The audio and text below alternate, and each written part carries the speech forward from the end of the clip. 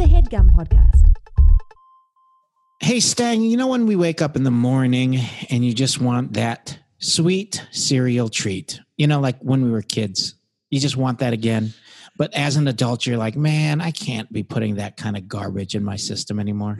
No, and it's really heartbreaking because that was my jam growing up, getting that crunch going, picking out some kind of goofy flavor, some kind of wild flavor that I would have, and it'd be all sweet and yummy. Like it was like a dessert. But the trick was it was a meal, but I can't be messing with those carbs. I can't be messing with any of that stuff right now, especially since a lot of my day is spent at home and trying to be better and focus on eating better and feeling better. And that's hard with a very sugary cereal to start the day. So, you know what's helped me out? I think I do. Magic Spoon, baby. Magic Spoon. Yes. Yep. Magic Spoon is this it's incredible cereal. And let me give you a little couple of tidbits on Magic Spoon. Give him some boom points. Let me give some boom points on this Magic Spoon cereal that Eugene and I have been going crazy over. 0 sugar, 12 grams of protein, and only 3 net grams of carbs in each serving. You kidding me? Are you kidding me? Plus there's 4 flavors: cocoa, fruity, frosted, and blueberry. I mean, it tastes amazing, and honestly, it's too good to be true. Yeah, these it's keto friendly, it's gluten free, grain free, soy free, low carb, and GMO free. So any of your frees everybody's got different frees they're looking out for these days. Yeah, Magic Spoon has got you covered. I'm a blueberry guy myself. It's a controversial choice. Yes, cocoa's delicious. Blueberry controversial. I got to tell you, I thought who cares about blueberry? I don't think they're going to be able to pull it off. I tried it. My number one choice, blueberry. I like them all, but blueberry's number one. Hey, I want the Bell Babies out there to tell us what your favorite flavor is. And you want a little bit more to help you out with that? You go to magicspoon.com/dumbbells to grab your variety pack so you can try all of them and try them today. And make sure that you use the promo code dumbbells at checkout to get free shipping. Get that free shipping, get the variety pack. Let us know what your favorite flavor is, and then you'll be on this Magic Spoon ride, baby. Yeah, and listen, we're making a lot of proclamations about Magic Spoon, how much we enjoy it, how much it's rocked our little worlds. Magic Spoon is so confident in their product that it's backed with a 100% happiness guarantee. So if you don't like it, for any reason, they'll refund your money, no questions asked. That's magicspoon.com/dumbbells and use the code dumbbells for free shipping. And we thank Magic Spoon for sponsoring the podcast, and enjoy the episode, dudes. Yeah.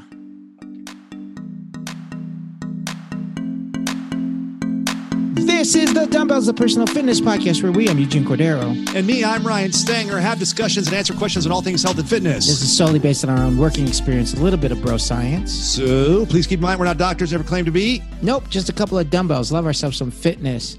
Want to help you with yours. And the help can start right now. Now, yeah. Baby. And here we are, still in quarantine, still trying to figure everything out. And we took a week off last week. Yeah.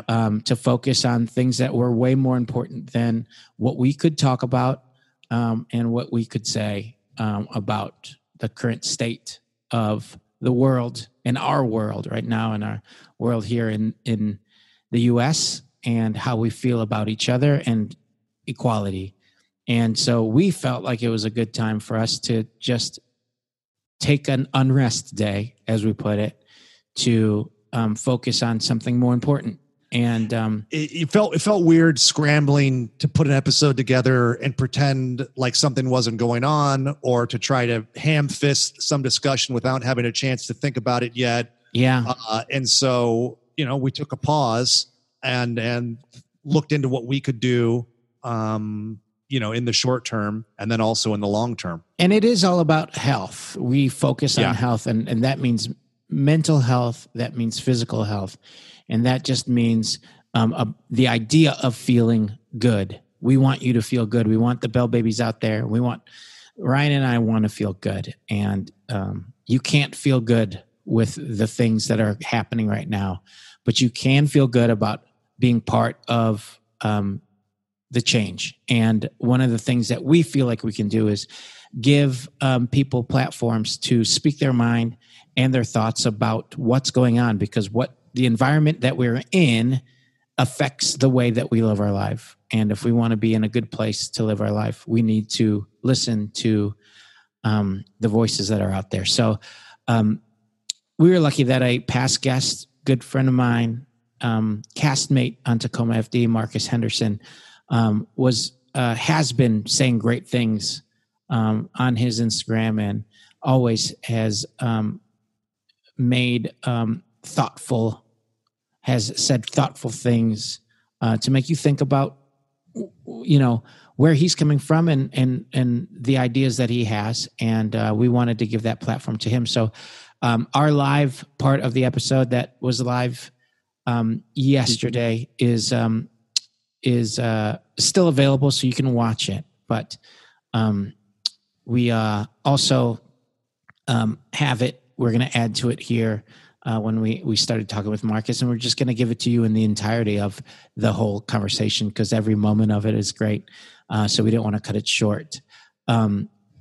Also, we wanted to let you know that this episode's obviously started with an ad, and we're going to have another ad after the part with Marcus. Know that 100% of the money that we receive from the ads is going to charity. So we are donating it, and if you look at the Instagram,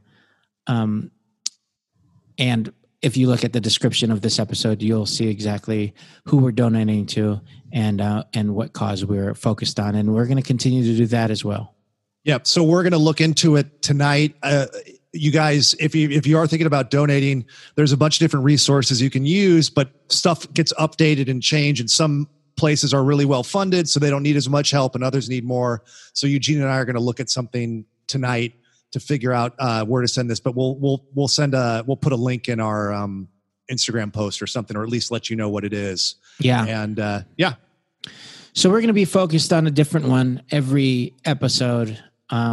So you know that that's where we're coming from, and you don't need to do that for us, or let us know if you've done it. Like, you do you. We're gonna focus on what we think is right and what we're doing to help, and that's what we're gonna do. So the following is the part with Marcus. Please listen to the whole thing. Please listen.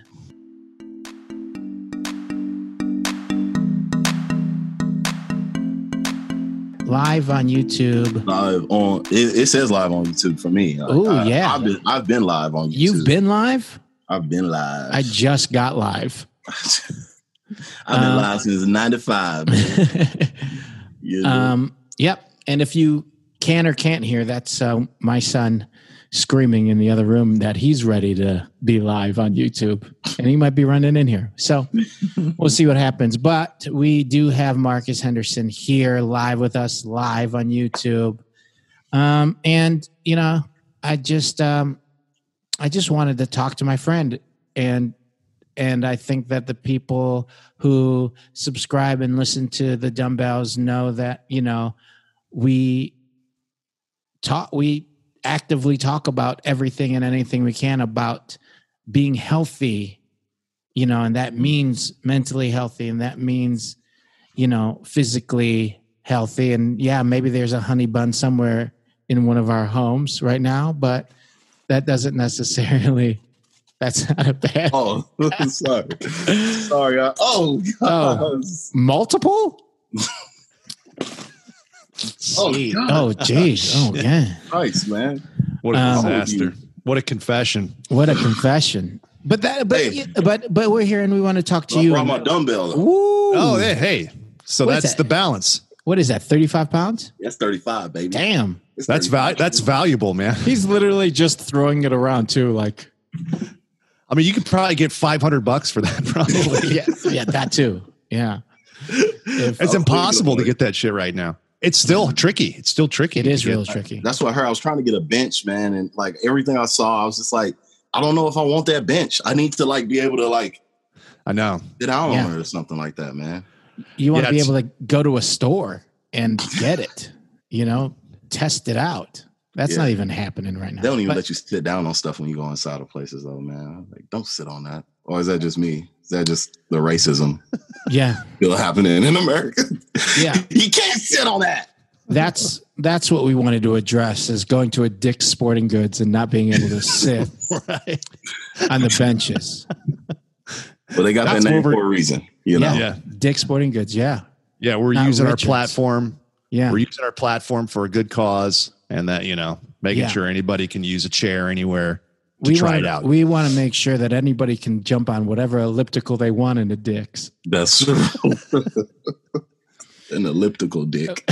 What do they know with Dick's? Do they know it's like their name? Come on, right? They gotta know. They play some sort of like play on words with a commercial or ad at some point. They had to. They got it. I mean, that's the only one that's lasted, right? Because Sports Authority, that one's closed down. Sports Chalet is closed down. I mean, I'll be honest. Speaking of normal, but like these corporations that are closing down and all this stuff because of COVID. But let's be honest. If COVID didn't get rid of Soup Plantation, this week would have gotten rid of Soup Plantation. Right? Soup Plantation will be gone regardless during this 2 months. They weren't going to make it. They weren't. It's no way. There's no way. No way. Nobody wants to start with that big of a salad either. We knew what they were doing. Yeah, we knew ripping us off. Man, oh my goodness! But they got to feel. They got to feel lucky that like it was the buffet style eating that ended them, as opposed to their horribly racist name. Like, no, we ended okay. Yeah. It's the buffets that was our problem. It was the buffets. Well, and they had sweet tomatoes, half of them. Why not go all the way with sweet tomatoes? I don't know. What was that? What a weird fight. What a weird fight. It's a weird time, man. Yeah, it is a weird time. But Marcus, we are so happy that you are here too. Talk to me, see me, be here. We get to talk quite a bit, and we have been in contact with everything, even us just being crazy with our kids at home. But But right now, you've been, if you are a Dumbbells listener, a Bell baby out there, and and Marcus has been on the show before, but if you don't follow him on Instagram, he's been posting some great content of just his thoughts, and I've been reposting them because they're fantastic. I mean, it's just a voice and a view that is unique to him, but also not to the situation. So it's just like a different, and it's just like I don't know, like just the way that you have been able to articulate it for people who might just not want to hear somebody angry or are offended by an angry voice in that way too. I think that's one of the things that, sort of plays a role into, my whole life. I've had to, because I'm a bigger guy and I'm a bigger black dude, I've always had to like sort of find a way to come off as non-threatening, like that's like the forefront of my mind. I can meet you and be like, hey, how you doing, Ryan? But I'm not thinking like I'm not present, because the first thing I'm thinking is make sure that I am de-escalating, this situation right now, even though there's nothing hostile about it. Right. But I just feel that whatever it is that makes people feel that way, I want to find a code. I want to find the cheat code, and how to get through this life without feeling discriminated against. So I'm a beat the discrimination before it can even come to me, kind of thing. Right. Yeah. But anybody with common sense knows that that's bullshit, and you can't do it no matter what you try. So I've always, my whole life, have had a complex about like, all right, man, I want to be taken the way that that I am presenting myself and not the way someone assumes that I am. So I think that's what really calls to the wanting to be articulate about a point. And the crazy thing is that I've had several of conversations behind closed doors where I'm like, oh my God, like that's it. That's the answer. Oh, I wish I could share it. But you know what, man? Like, ultimately, I found that it's not my destiny to figure out America's shit. It's not my destiny to make sure that, that people have comfort in the world right now. Like, that's not my destiny. What my destiny is I feel very strong that I am supposed to be here to be an example for whatever reason. Like, I'm here to be an example and just live my life. And people can see, like, most of the people now where I'm from, they're like, man, you from where I'm from. That's inspiration just to watch you doing what you're doing right now. Because people where I'm from don't do what I do. Yeah. And that's just a fact. You know what I mean? Like, there are other avenues to do things, but specifically, like, leaving St. Louis, going to Yale, going to Hollywood, nobody has done that. So, and I'm quite aware of it. But I don't let that be the thing where I say that's the thing I'm going to go out here and teach everybody. No, like, I'm just going to keep living my life. And hopefully that's an example to young boys and girls from where I'm from to say, like, okay, this is what I want to, I can do this because Marcus did it. And it's no extra to that. It's just simple. It's a really simple formula, So it's just been me and my thoughts and just like, and then I had the encouragement of a friend of mine who was just like, we're not hearing this in the conversation. I've been reading this book, which is it's one of those esoteric books, man. But it talks about force. And, I talked about it in the live where, it says that force unregulated is basically a harm to itself. And the people's blind force needs a compass. It needs intellect in order to, like, steer its direction. Wow, man. Nobody thinks like, like, you see protesters out there. Hell yeah, they out there. They mad as hell. They ain't got nothing else. Like, I think that a person goes to protest because they innately in their body literally cannot do anything else but go out there and just do something. Yeah. Like, that to me is like the science behind it. So if that's the case, okay, that's what that person is feeling. But if I don't have that feeling in me, should I still be out there? No, you in order to be out there, you have to feel that. And if you don't feel that, then it's another way for you. There's another avenue for you. Yeah. And that's what you have to, like, kind of be in tune to. And it's hard when there's a cacophony of voices telling you what you should be doing, when you don't really just let everything be quiet and listen to the real voice that you need to hear inside you. It'll tell you what's right. It'll tell you the things that you need to know, but you gotta learn how to listen to yourself and not listen to the media, not listen to your parents, which were their parents and their parents before that, not listen to your friends, or not listen to the two black friends that you may have that have an opinion about. Like, no, listen to yourself, ingest the knowledge. Yes. And then, like, let it come from a real, true place, And I think that's mainly what I was trying to encourage, was that your intellect is your experience, and your experience is what ultimately guides you through everything you do. And if you lack something in your experience, then it is so important to listen. It is so important to listen so that you can gain that knowledge and you can start moving through the world with that experience, because now it's shared. You see, if I tell you a story about where I'm from and how I grew up and things like that, you now have the knowledge of something that isn't in your tool bag. Right. Or maybe it is in your tool bag, but you didn't know that that's how the tool worked. Yeah. That becomes a shared experience. And now you have the intellect to guide your ship. it just seems like that was my message. That was my message. Yeah. So interesting. It's something that jumped out at me. I talked to Eugene a little bit, and Eugene and I talk all the time, obviously, but something not on purpose. Not on purpose. It's accidental. Just we're talking, we business. hear the person. Yeah. It's weird. Like you pick up the phone and then all of a sudden you're on there. You're like, wait, I didn't even call you, dude. It's weird. Get off the phone. But God, it's in our calendar.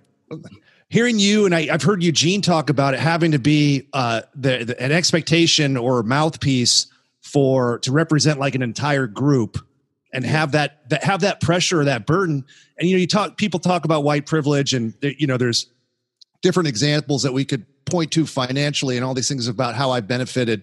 But another thing is, man, I don't ever have that pressure as a white, like I can just live my life. Nobody expects me to speak on behalf of white people. I can live, I can be successful. I can just be a dad, and there's no pressure there. That's a lot of fucking pressure to have on you to and that, like, one of the benefits of like that kind of white privilege is that I don't experience any of that pressure, Yeah. And that's bullshit. I mean, you be able to do whatever you want. If you want to speak on behalf of a group, if you want to protest, if you want to do whatever, fine. But you should also just be able to be a successful person in whatever your career choosing is, and not have to waste any energy or thought on anything, unless you choose to, or at your leisure, or when you want.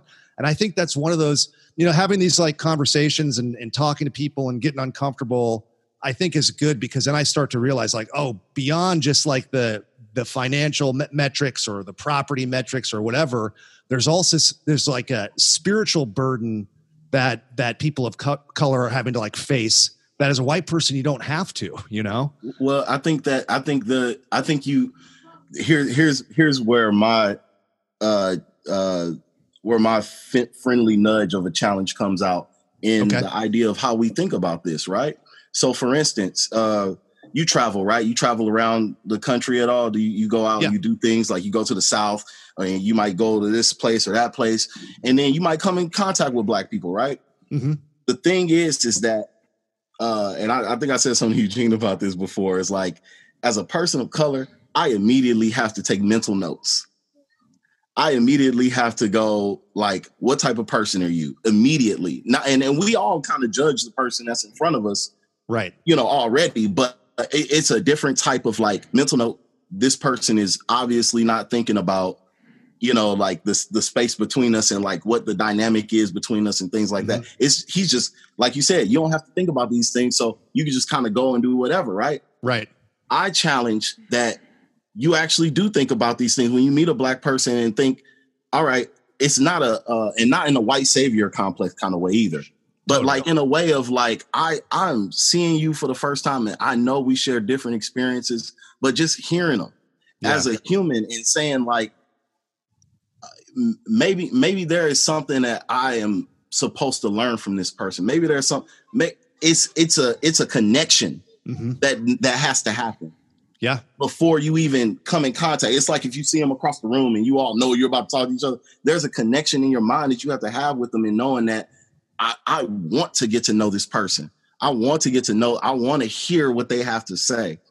A lot of times I feel like white people have this sort of like nonchalant, like Joe Rogan, for instance. I love Joe Rogan. I love listening to him. But sometimes I listen to his podcast, it becomes problematic for me, because it's stuff that they're talking about that I'm just kind of like, well, I think maybe if you had a different perspective on that, you would think differently about it, because, not everybody is a bottom feeder. You know what I mean? Not everybody that you come in contact with that is on hard times, or every homeless person you see is just like helpless or something like that. You know what I mean? Like, totally. There is a full 3-dimensional story happening with a person in front of you. And you can have the idea of like, well, I'm white dude, I don't even have to care about this. But then I challenge you to actually like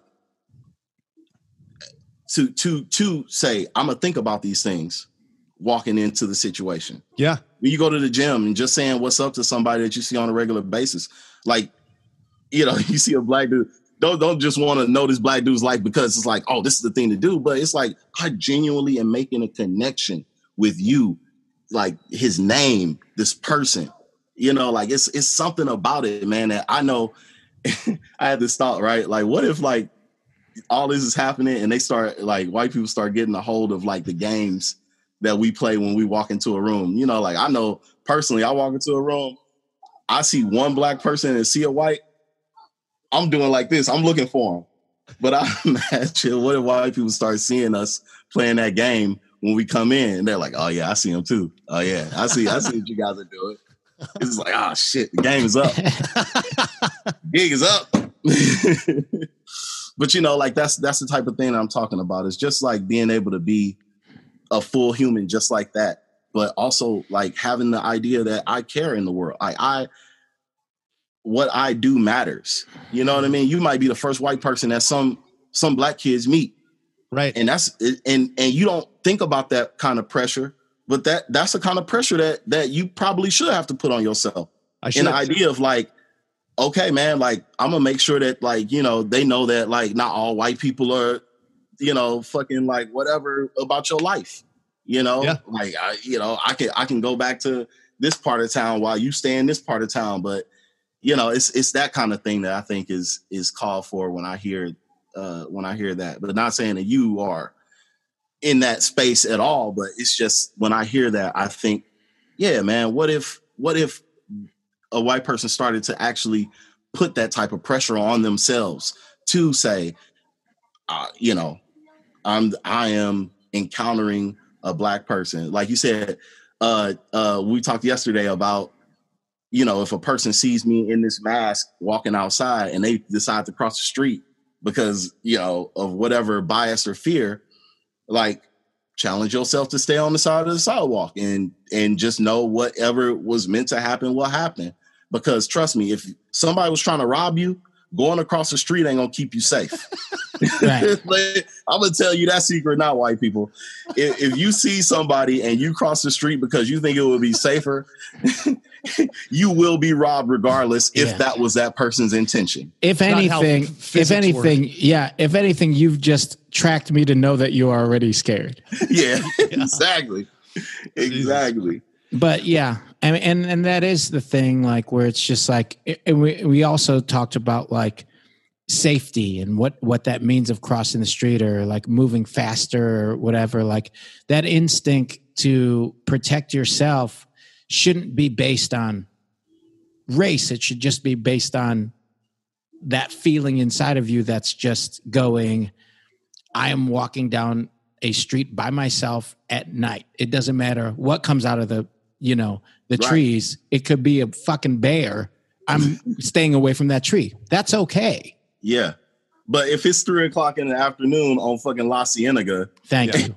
Like, don't cross it. Come on, man. If Marcus is at the fucking, intelligentsia fucking cafe, there's no need to go to the other side of the street. No need to do that, man. He's already overpaid. You should walk over him and say he's overpaid for that latte. If anything, help him out. Yeah, be like, bro, get something else. People just need to do like an anecdotal experiment where you think, how many people do I know in my friend group have ever had a violent encounter because of not crossing the street? Zero, probably zero. No, but I can't think of anybody. So there it is right there.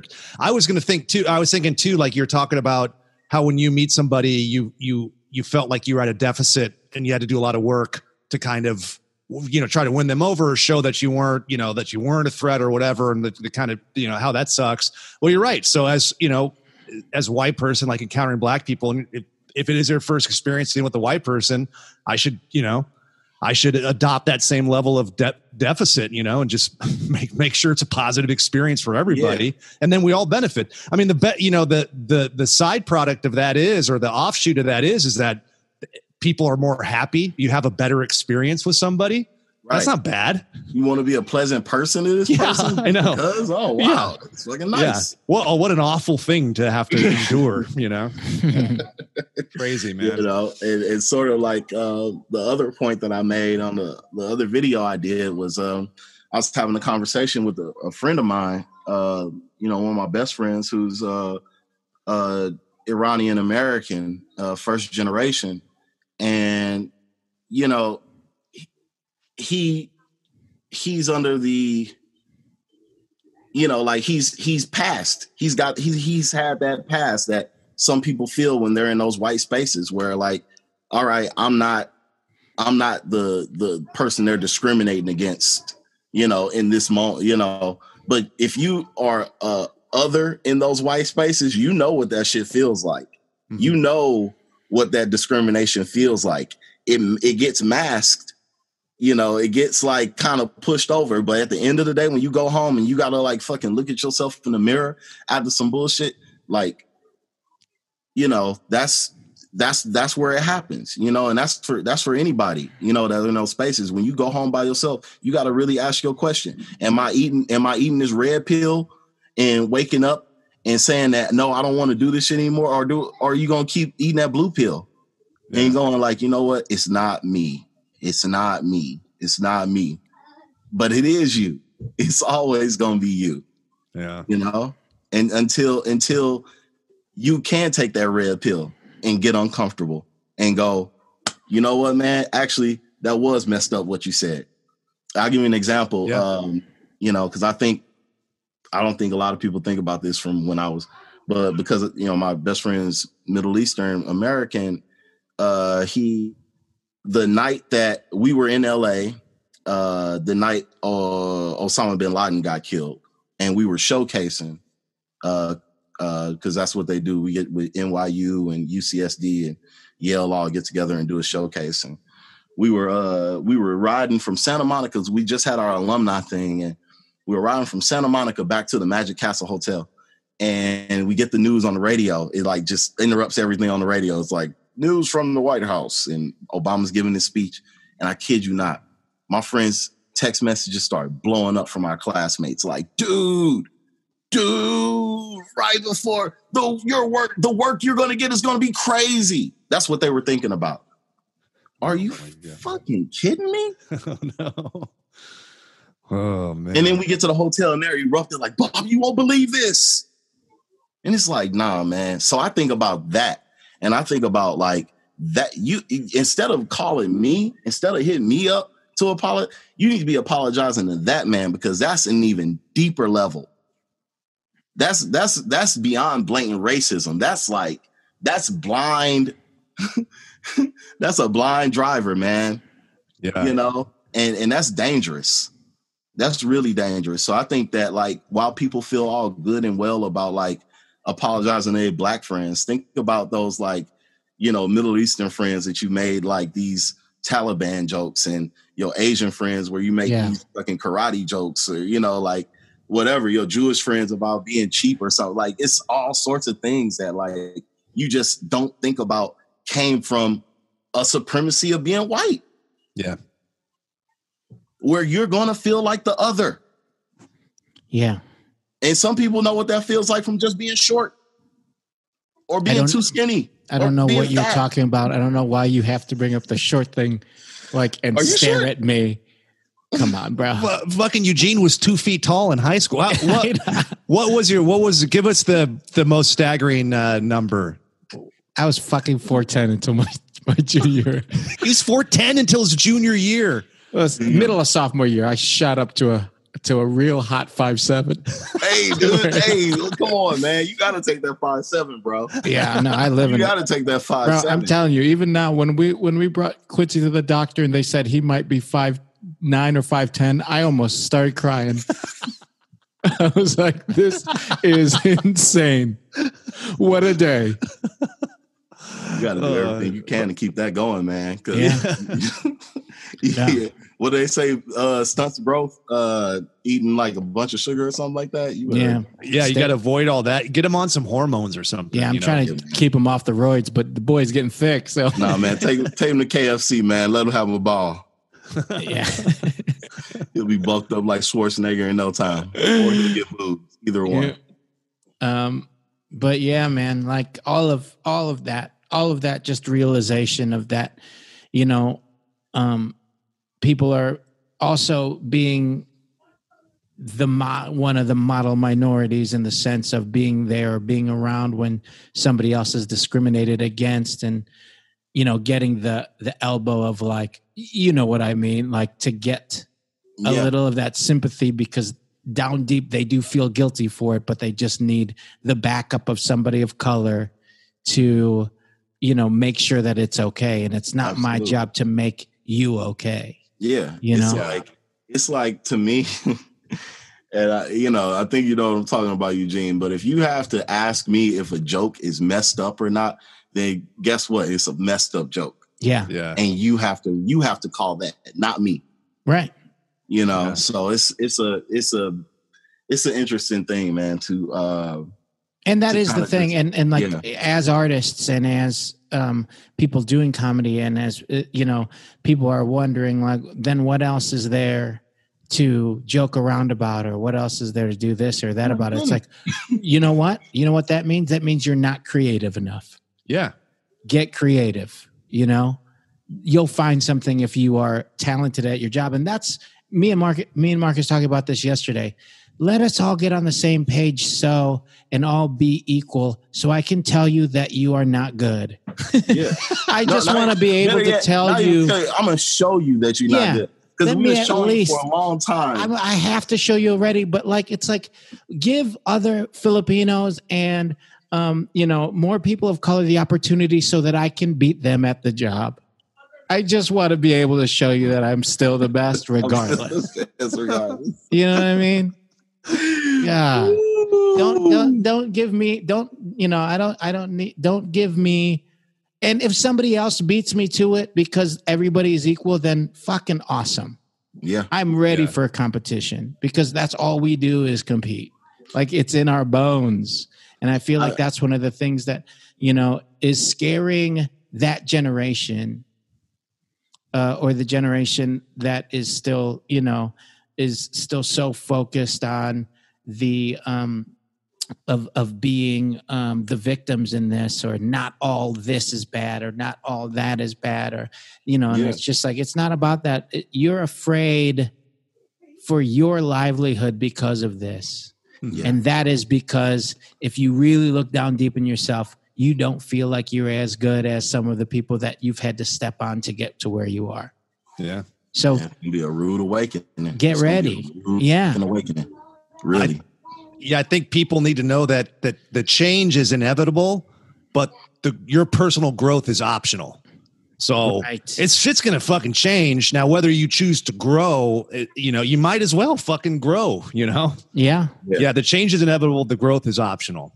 It's an interesting thing because, at the top of, or at the end of 2019, there were over 570 shows or something like that were like ready to go or greenlit, going through the cycles of Hollywood. And it's like, you mean 570 scripts that are ready to like be shot and dispersed amongst studios and production companies and stuff like that.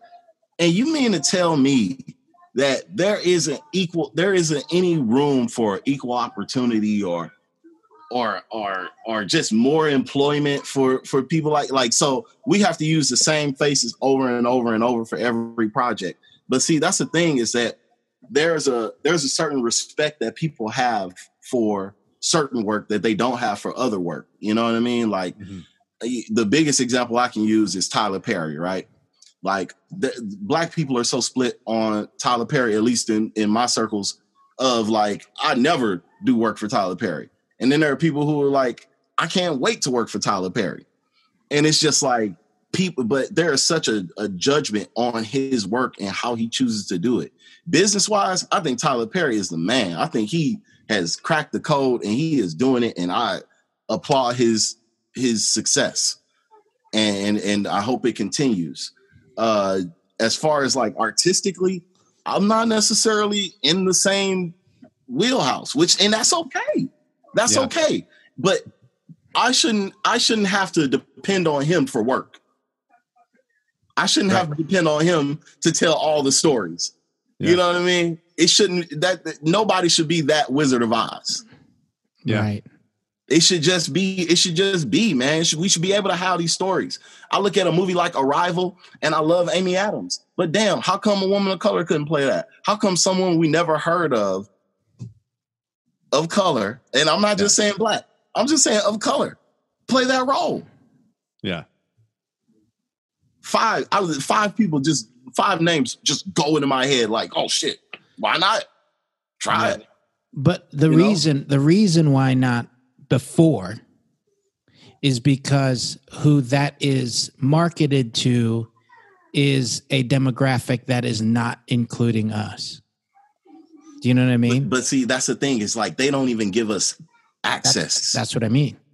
So now we're in the place where hopefully it's like that demographic of like, and it does come out to who can buy a house and who can get a job and who can get paid for certain jobs.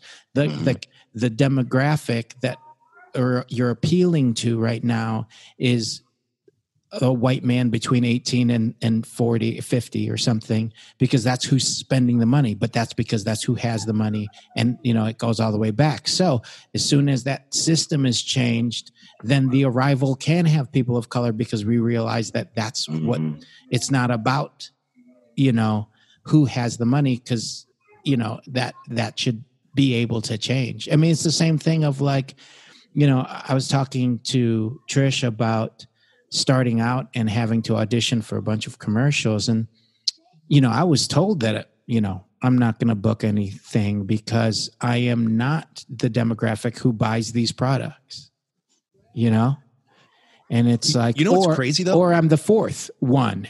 And that's what, they'll make sure that there's 2 white guys and then the third friend is a black guy. And then maybe 4th or 5th will be Latino, Asian or something. And even that, if it's specific, because it's Tecate, then they'll have the Hispanic guy in 3rd. So they'll have white, black, Hispanic. And then they're like open to the rest of the X-Men after that. You know what I'm saying?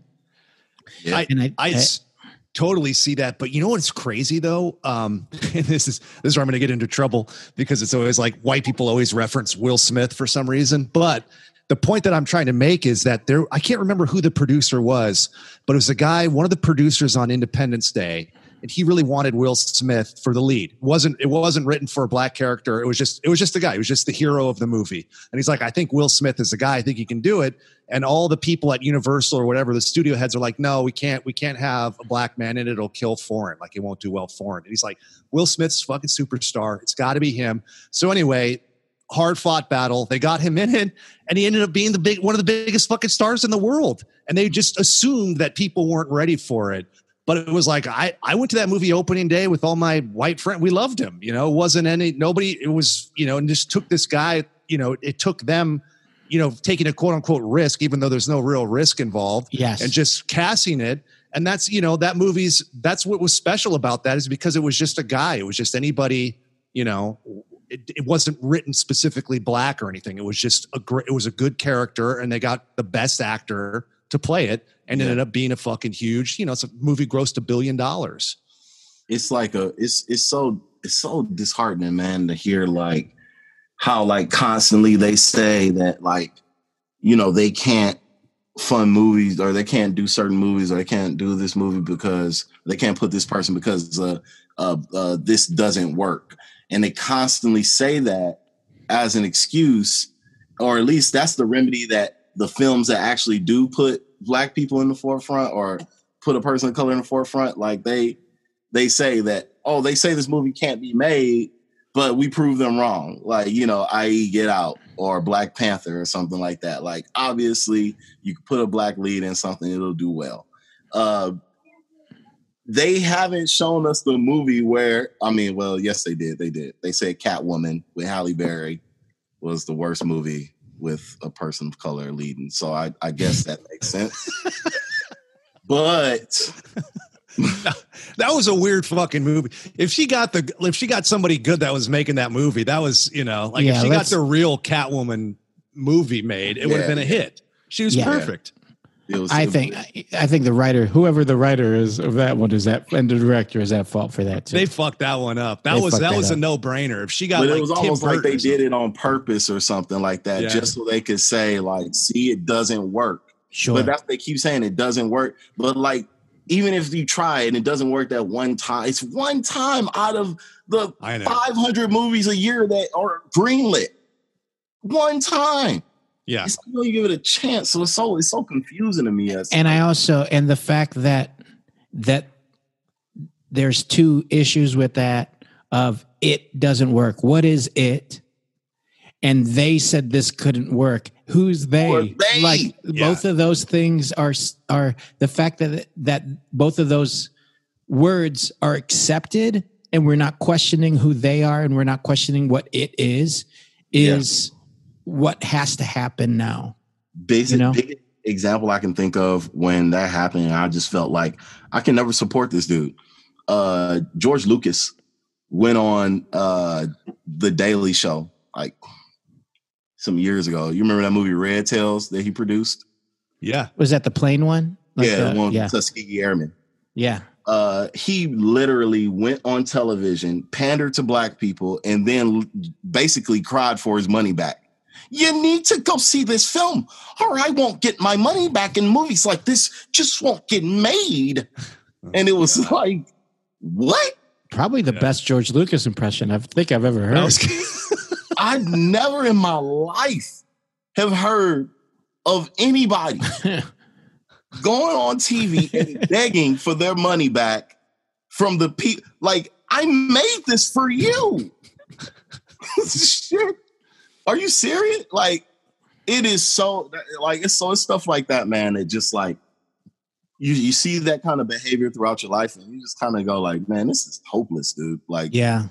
You want to be in a really hopeless place, but I just refuse to lose hope, man. I refuse to lose hope. And humanity, hopefully, because there are issues with other countries in the world, but in every country and every place, there's people that hate each other and love each other. But humanity-wise, what you have learned over any history, if it's given to us or thrown in our face or whatever, that there has always been people who are focused on changing as individuals and treating each other fairly and loving each other and that kind of stuff. And with that mentality, even the people that you think are never going to change, you hope that because human nature is human nature that they will. You know what I mean? It is that one of those things where it's just like, don't become my best friend because now the aliens are here and we have to stand together as the human race. We are already the human race. Let's stand together. You know what I mean? Do it now before the aliens come. Let's go, because they're coming. We saw that shit. And some of these memes are hilarious of people being like, what next, us? It's like, yeah.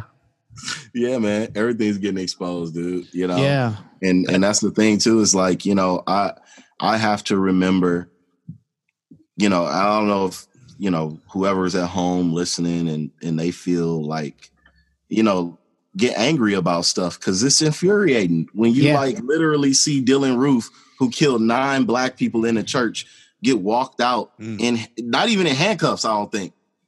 And then you hear that he got like a fucking Whopper or something from Burger King on the way to the police station. Yeah. And then and then the images of Eric Garner and Philando Castile and George Floyd are all like just float around in your head thinking like, make it make sense, somebody. Yeah. So if you find yourself getting angry about that, try to understand that you are connected to the situation, but that situation is not necessarily connected to you. So meaning that it happened, it was an incident. The incident at hand is over, but the bigger issue is related, and it's related to you. So don't get so angry that you want to like shut off or shut down or detach or desensitize yourself to it. Try to, one of my remedies is I speak out loud what I'm grateful for, my gratitude, and it could be the smallest things to the biggest things. The biggest thing being your life. Be grateful that you're alive right now and that you have the opportunity to make a change or do something at this time. Because again, we're on very creative, fertile ground right now. And just find what it is that you can be grateful for, because you start speaking that out loud, you start to recognize that what you're grateful for, like, it really outweighs what you can be angry about.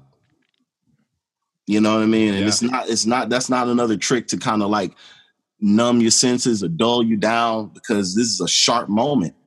And we got a lot more people on our side now than, 2-3 years ago. So, I remember when the Mike Brown case happened, or when that situation went on, like I marched around Sherman Oaks with a fucking cardboard sign because I was so angry. I didn't know what to do. And I was depressed because every day there was something on the news about where I was from, and it was an absolute lie. Like, that's not true. And then when I actually went home to look at what Ferguson had become, it was literally a block of damage that the looters had done. Right. It was like, come on, man. So I just put this word out there to encourage those who might feel angry, who might feel so lost in the sauce of what they are being fed that you kind of lose where you are. Just take a step back, know that you're okay. And the fight has to continue. You have to keep being uncomfortable. You have to pace yourselves, because you're going too hard, too fast. You're going to want to drop out the race. You can't do that. You know what I mean? This is a marathon, not a sprint. Somebody was like, I was talking to one of my friends just a second ago, and he was trying to he's like, I don't know what to say because, I don't have any fast solutions. And I said, brother, there's no fast solutions to this. I'm sorry to bust your bubble on this, but this is going to be an uncomfortable ride. This is a roller coaster, man. And ain't no roller coaster say that this is going to be safe and comfortable. And don't worry, at the end of all of this, you're going to be okay. No roller coaster says that. A roller coaster gives you a warning. That some shit might get fucked up. And in any case that something does get fucked up, you can't sue us because this is just what it is. Right. Yeah. And put your sunglasses in your pocket. Put your sunglasses in your motherfucking pocket. Because you're going to lose that and your hat if you're going to take this ride. At least you get a picture, though. The picture is always fun. Yeah. Hey, there's a point where you get a picture, but Does anybody buy the picture anymore? Or does everybody just take a picture? Everybody just takes a picture of the picture. Oh man, really? I buy the picture, man. You buy it? I still buy it, even if it's shitty, because I'm just like, I want the little cardboard thing. Sure. It is. Yeah, I like it. I like that shit. Yeah, and it does relate to that. It is a marathon, and especially speaking of what this podcast is and was and will be going forward, it is in that mentality of like, it's not, if you want a better life, you have to work on it every day. Yeah. And there's going to be those pitfalls of moments where you stop eating well, or you stop exercising, or you stop, and then there's going to be a moment where it's going to hit you in the face where you realize that you've gone too far. And the only person that can change that is you, right. And that's it. And there's going to be moments where there's going to be some fuck ups, man. And that's okay. You're a human being. And it's just that if you're learning and staying on the right side of it, and you know that even when you fuck up, that you can change for the better, then change. Mm-hmm. You know? Yeah. It's not, like that. I think one of the things too is like that pressure of, like the permission that one has to give themselves and actually truly believe in order to change. A lot of times, like, remember when we had our talk at the last Dumbbells interview I did, where we talked about the soda, and it was like, it's not like you can't have the soda. Like, you can have it. You give yourself the permission to have the soda, because you worrying about not having the soda, or if you should have the soda, is actually doing more damage than just drinking the fucking soda in the first place. Yeah. Yeah. So, give yourself permission, you guys. Like, give yourself permission to not know what to do at the moment. Give yourselves permission to be angry or feel like, all right, I am going to go to the protest, and then realize maybe I don't want to be at these protests right now, and then leave. Like, give yourself permission to still live life. But all that is being asked of you now is to be more aware. Just the conscious space that you hold. Expand it. Yeah. And you live it, and it is about you, and that's what it is. And it's like, you don't have to apologize to anyone if what your job is to do is become a better person and to be there for everybody. Mm-hmm. And I mean, speaking of that soda thing, I remember being on set for Tacoma during the second season. There was a point where Marcus came to set with the soda came over to me and was like, "Man, I gotta have this. It's a late night." I go, "Bro, it's not for me. Fucking enjoy it. It's for you, man. And I know that you do what you need to do to, I'm not going to shake my head. I'm no place to judge. Do you see that antidote there of like how I immediately wanted to put that pressure on you and we do it unknowingly. Yes. We just want to dump our shit on somebody to say like, because we see the reflection of ourselves in other people. Right. So therefore it's like, absolve me of this, absolve me of my guilt, absolve me of my pain, absolve me of this thing that I don't want to feel right now. And it's like, you don't need that. Absolve yourself. Tell me it'll be okay to drink the soda. And I'm like, it is okay. But you don't need to hear that from me. You need to hear that from you, or fucking enjoy it. Drink it and just go like, fuck, man, that was good. That was fucking good. Yeah. It's wild on the white side of things is like the white fragility and all that stuff. Like it's all real. We're just like, all white people are just trying to say like, not me. Right. Everybody just wants to say not me. And it's just like, it's everybody. Yeah.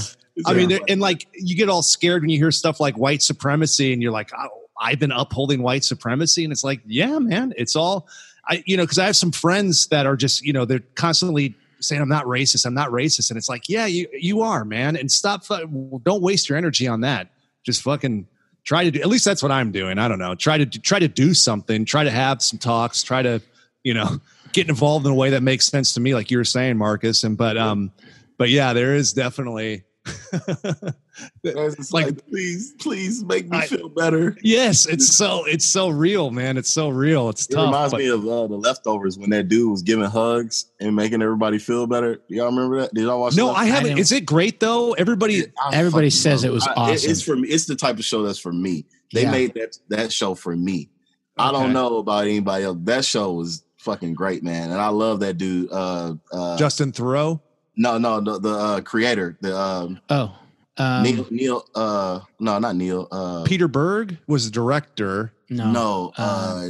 Did he do 6 Feet Under or something? The dude that did Lost. The Lost. Damon Lindelof. Yeah. Damon Lindelof. That's right. Yeah. Lindelof. Trish loved that show, and she started watching it a couple of episodes in, and I was like, "Ooh, what is this?" And she was like, "I'm already in it." She was just like, "You either catch up or you shut up at this point." And I was like, "Okay, well, have fun. Bye." Yeah. I want to watch it. I need something good. I think it's certainly worth it. You know what I mean? I think that like watching the show, I don't think Watchmen was trying to make a statement or anything in terms of like what they did with that show, but they certainly did make a statement with it. And they said something with that show. I think that's a good show to watch. That sort of comes in with these ideals also of, because I talk about this too. Like, it's weird, man. I got this thing where I'm on 2 battlefields, right? And one battlefield of being black and, and black problems and things you deal with of being a black person. And it just is like everybody's on that field right now. Everybody's trying to run that ball. And it's just like, all right, you know what? I can't. This is a little oversaturated for me. So then I go over to that human side, right? Where I'm thinking about the abundance of us all and how we're all connected and, the ups and downs of life and why am I here and purpose and all this kind of stuff. That, that's on the human battlefield that you just got to deal with outside of the bullshit, So it's just it's such a weird thing, man. But I think what's important is that I'm able to know which battlefield I'm on in the moment. Mm-hmm. And then I can take whatever is going on for me there and take it to the other one. So now I'm all over here talking about like, hey, growing patience for myself, growing into my gratitude and how to lose my anger about things. And I'm going to take that over to that black battlefield once everything dies down in a way that, like everybody's not going to be screaming at the same time. and my voice becomes even more valid because I'm still in this space and everybody else got to go back to whatever it was, like I look at that as like a very like, okay, I'm harnessing this human side, man. I'm learning these different things that I need to like, watching the I don't know if y'all watched the Midnight Gospel yet with Duncan Trussell, but that dude is, I fucking love the stuff that they were talking about on that show. And it's very human things. Like they deal with everything that is very unique to the human experience. But I think that like, I would like to know, how do I apply that over into my battlefield of being Black? Because I know it's beneficial, but how do I do it? So I've been studying that and reading it and trying to understand like, okay, man, like when it comes down to it, like just in a human level, what is it that I'm trying to accomplish? And then once I add this thing of like, being Black and the complexities of like what that history has brought to us up to this point, because we were all going to talk about Blackness before slavery. You know what I mean? We always talk about Blackness like after the ships. And literally what we talk about before that is just like, Mansa Musa, like all the gold, things like that, royalty and riches. And it's nothing like so specific, at least mainstream wise. There's plenty to be learned, but mainstream wise, there's no real like lineage to go back to before slavery for people. So you got to really dig deep or know what it is that you're looking for in order to find that thing, especially for Black Americans. So it's a little bit of a lost feeling too.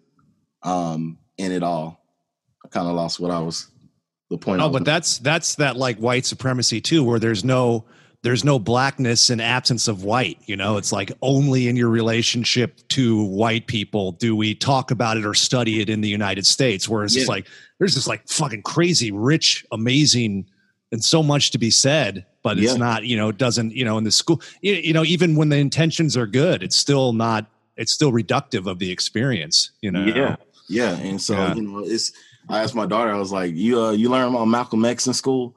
And she was like, no, like we didn't talk about Malcolm X. And I was like, damn, what have I been doing, man? Trying to rely on an American school system to teach my daughter about why Black people are in the place they are today. Like, basically, Martin Luther King is used as a weapon against us to keep us like docile and down and, in that place of where I'm counting my gratitude to kind of subside my anger. White people use Dr. Martin Luther King against me to say, well, what would he do right now? Yeah. And I was like, well, publicly, he would probably turn the other cheek. But behind closed doors, if you spit on him, he'd probably beat your ass. Yeah. So, like just know that cameras were rolling back then, too. And people were celebrities back then. And they had to keep a certain, posture about themselves. So don't for a minute think that Martin Luther King was this sort of docile Negro to just slap up and say that he was so peaceful. It's like, no, he did that because he knew what his destiny was. Right. And a big part of that, he needed Malcolm X in order to get that message across. Mm-hmm. And so like whenever you talk about Malcolm X around people, they get nervous because it's like you talk about, Malcolm X never talked about like doing evil shit to white people. He just talked about not being an idiot. Yeah. Don't let somebody slap you in the face and then turn your face for them to slap you again, because they will. Yeah. So I think that was something that I find interesting, that Malcolm X isn't taught in public schools or not public schools. My daughter doesn't go to public school, but he's not taught in schools to a majority of white students. Like, what are you afraid of? What are you afraid to teach your children about Malcolm X for? If anything, he taught about common sense. If people should read, I think that should be a big reading for people, is the autobiography of Malcolm X, because that really describes Blackness in a very extraordinary way, because he has a very extraordinary story. And that experience is something that I think can be felt universally.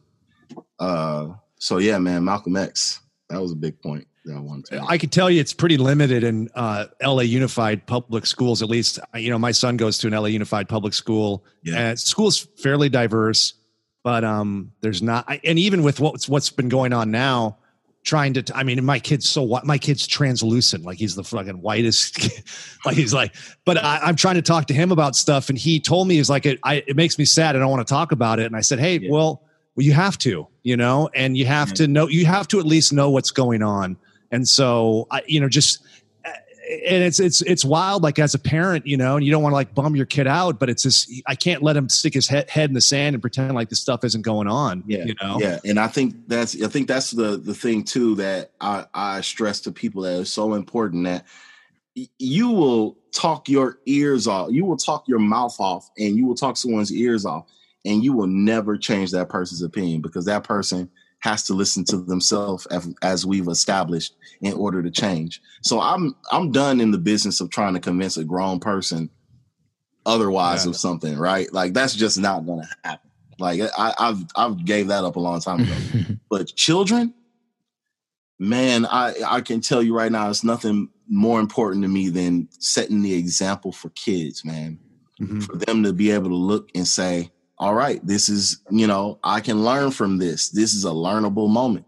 My daughter, what I was saying earlier, like I saw that Amazon haul these like free, documentaries and movies and stuff up now that you could just watch. And I was like, and it was all the stuff that I watched when I was a kid. That I was like, oh, this is so cool, man. Like these documentaries, I remember watching them in social studies and stuff. And then my daughter, I was looking for a movie to put on for my daughter and my son, but And at the moment, I was just so wrapped up in like, wow, they got everything. And I said, maybe we should watch something like this. And my daughter immediately got like sad, because she was like, I just don't want to watch that. Like whenever I watch white people mistreating black people, it just makes me wish I wasn't black. And I was just like, man, listen, somewhere along the line, I messed up, because my daughter at the age of 6 is not aware of the resiliency and the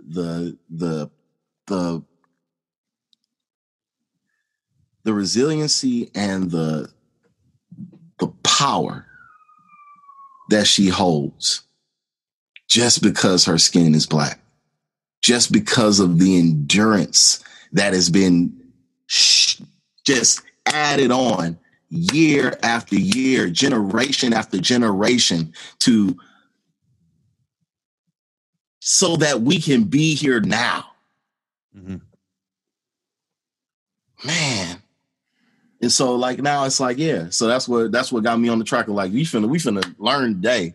So every day, I've been trying, and I think that's something that's missing, that I would love to partner with people on, or partner with somebody on, is creating like a cartoon that talks about these heroes to me in the black community, that you can learn about with kids. Because most of the time, unfortunately, when I want to teach somebody about our heroes, I gotta end up talking about how fucked up of a life they had, and how it ended in a fucked up murder or assassination. As opposed to like, and he died peacefully on his mountainside house that, with a pipe in his mouth, it's always like, no, that motherfucker died in the pool of his own blood. Right. But you know what? It got people off their ass. It got people off their ass, and it got them to like fucking like move. When Medgar Evers got killed in down south, man, it moved people, because there's no way that Medgar Evers should be dead. They moved people. So yeah, of course, man. Like but I would love to like create like a kid-friendly cartoon that kind of like, doesn't shy away from the stuff, but it makes the pill a little more swallowable. Yeah. Swallowable. So yeah, man, I would love to do that. So if y'all know animators or something like that, man, send them my way. We can talk about some ideas. Yeah, man. Or use any of them puppets behind you, bro. Oh, bro, that's coming too, man. That's coming too. I can't wait. I got a thing that I've been writing, where I'm just gonna use the different puppets that that are going to kind of be a part of my mind, man, and the conversation that I want to have with people, and the conversations that I have had with people. I mean, I've listened to some bullshit in my life. I must say, I've never, and I'm always like curious as to, because of my curious nature, I never want to cut somebody off. So no matter what it is they're talking about or what they're saying, I want to hear them out. I want to hear what it is that I have to learn, and I feel it in my body. Now, sometimes if you're talking really ridiculous, I can't listen to that shit. Right. I'm not just gonna sit there and listen to you talk crazy, Right. and expect me to go. But I can remember one time I was when I was working security at a hotel, and there was this white man, and he was drunk, and I had to take him to his room, and he talked about Appalachia and how the Appalachian man is the man who ultimately founded America. And the Appalachian man, and I had no idea what that meant until I looked it up and was like, oh, okay. Now, if I hadn't let that man talk, if I would have just thought he was drunk and left him alone, I'd never know that Appalachia was just another word for white people and white people who think they're superior. I'm an Appalachian, Yeah. There's an attitude to being an Appalachian.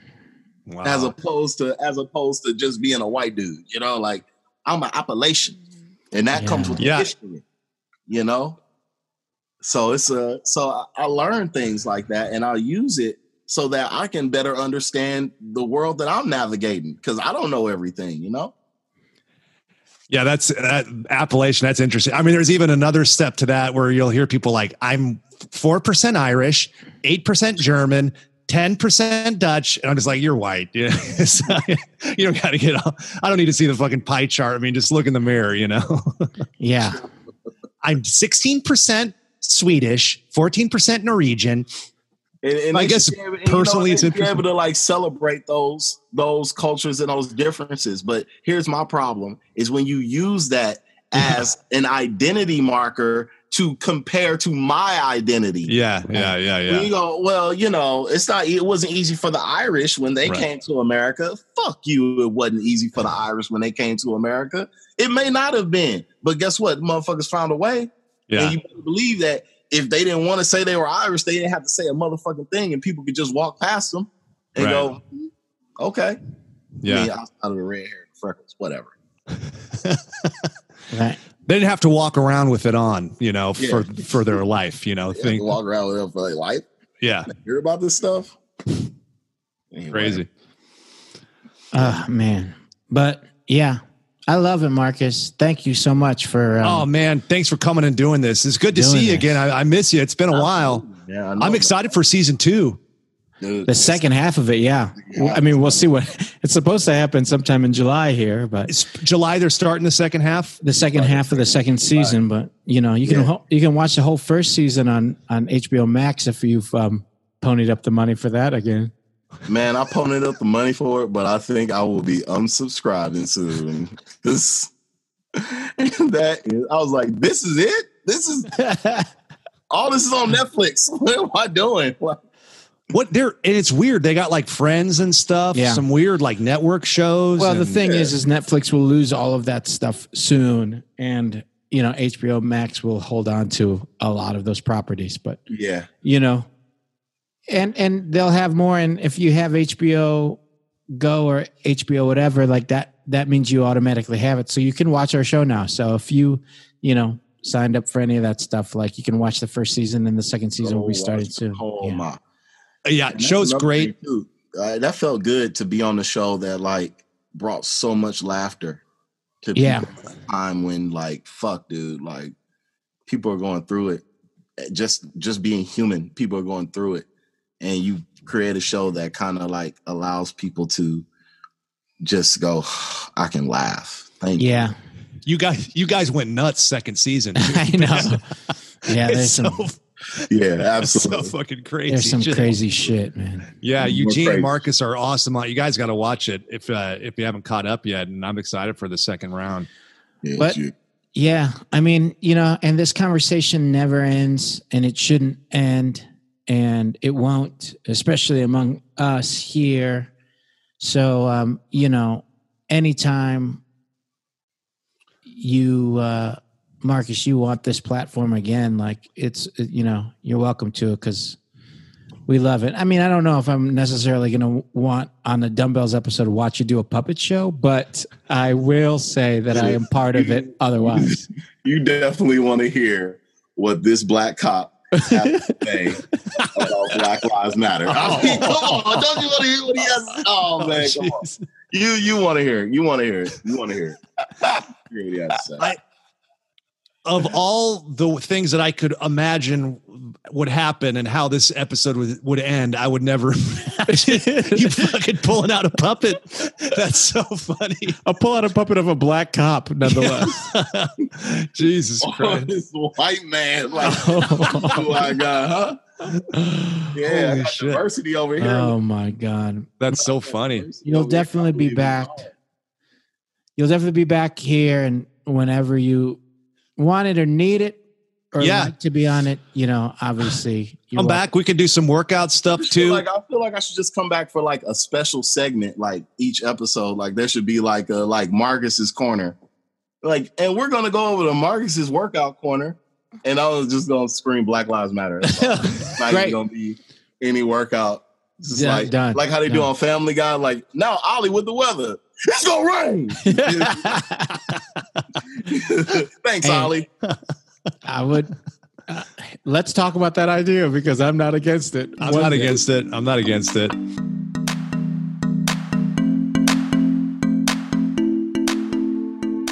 Hey, Bell Babies, are you tired of credit card bills with high interest rates? Well, you should be ready to pay off your credit card balances and still start saving some money.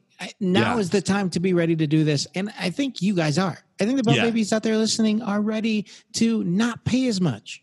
What are you waiting for? You guys, you need to get a credit card consolidation loan from Lightstream, and you could save thousands in interest. You get a rate as low as 5.95% APR with auto pay and excellent credit. Yeah. Okay. Now, that's lower than the average credit card interest rate, which is over 19% APR. And the rate here is fixed, so it'll never go up for the life of the loan. And there's no fees, absolutely none. Yeah, and so what you got to do, you fill out an application online. It's quick and easy. It's 100% online. You don't have to talk to anybody. And you can get your money in your bank account as soon as the day that you apply. Right. So if you're in some trouble or you're way overpaying or you're anywhere close to that 90% APR, check it out. Maybe you can save some money through Lightstream. Lightstream believes that people with good credit deserve a better loan experience, and that's exactly what they deliver. So apply today to get a special interest rate discount and save even more. But the only way that you'll get this discount is if you go to lightstream.com/dumbbells. That's lightstream.com/dumbbells. Right. And then also, as far as testimonials here, we just wanted to read something to you guys. So somebody wrote in and they said they heard about Lightstream on a podcast and was able to look on the website and get clear information, and the application process was quick and easy. All right. So take it from them, take it from us. Check out Lightstream and you could save some money. Just know that this is subject to credit approval and rate includes a 0.50 auto pay discount. Terms and conditions apply and offers are subject to change without notice. Visit lightstream.com/dumbbells for more information. All right, everybody, that is Marcus Henderson and a little bit of us sprinkled with us being assholes. Yeah. Just like normal. That hasn't changed and that will continue. Yeah. Normal shithead behavior from us. And Marcus we'll be being great. Yeah. We'll be shitheads as this continues, and we'll bring new episodes and allow this platform to be a opportunity to speak about everything regarding the world today. And we're happy that you are listening. We love the listeners that we have, every single one equally.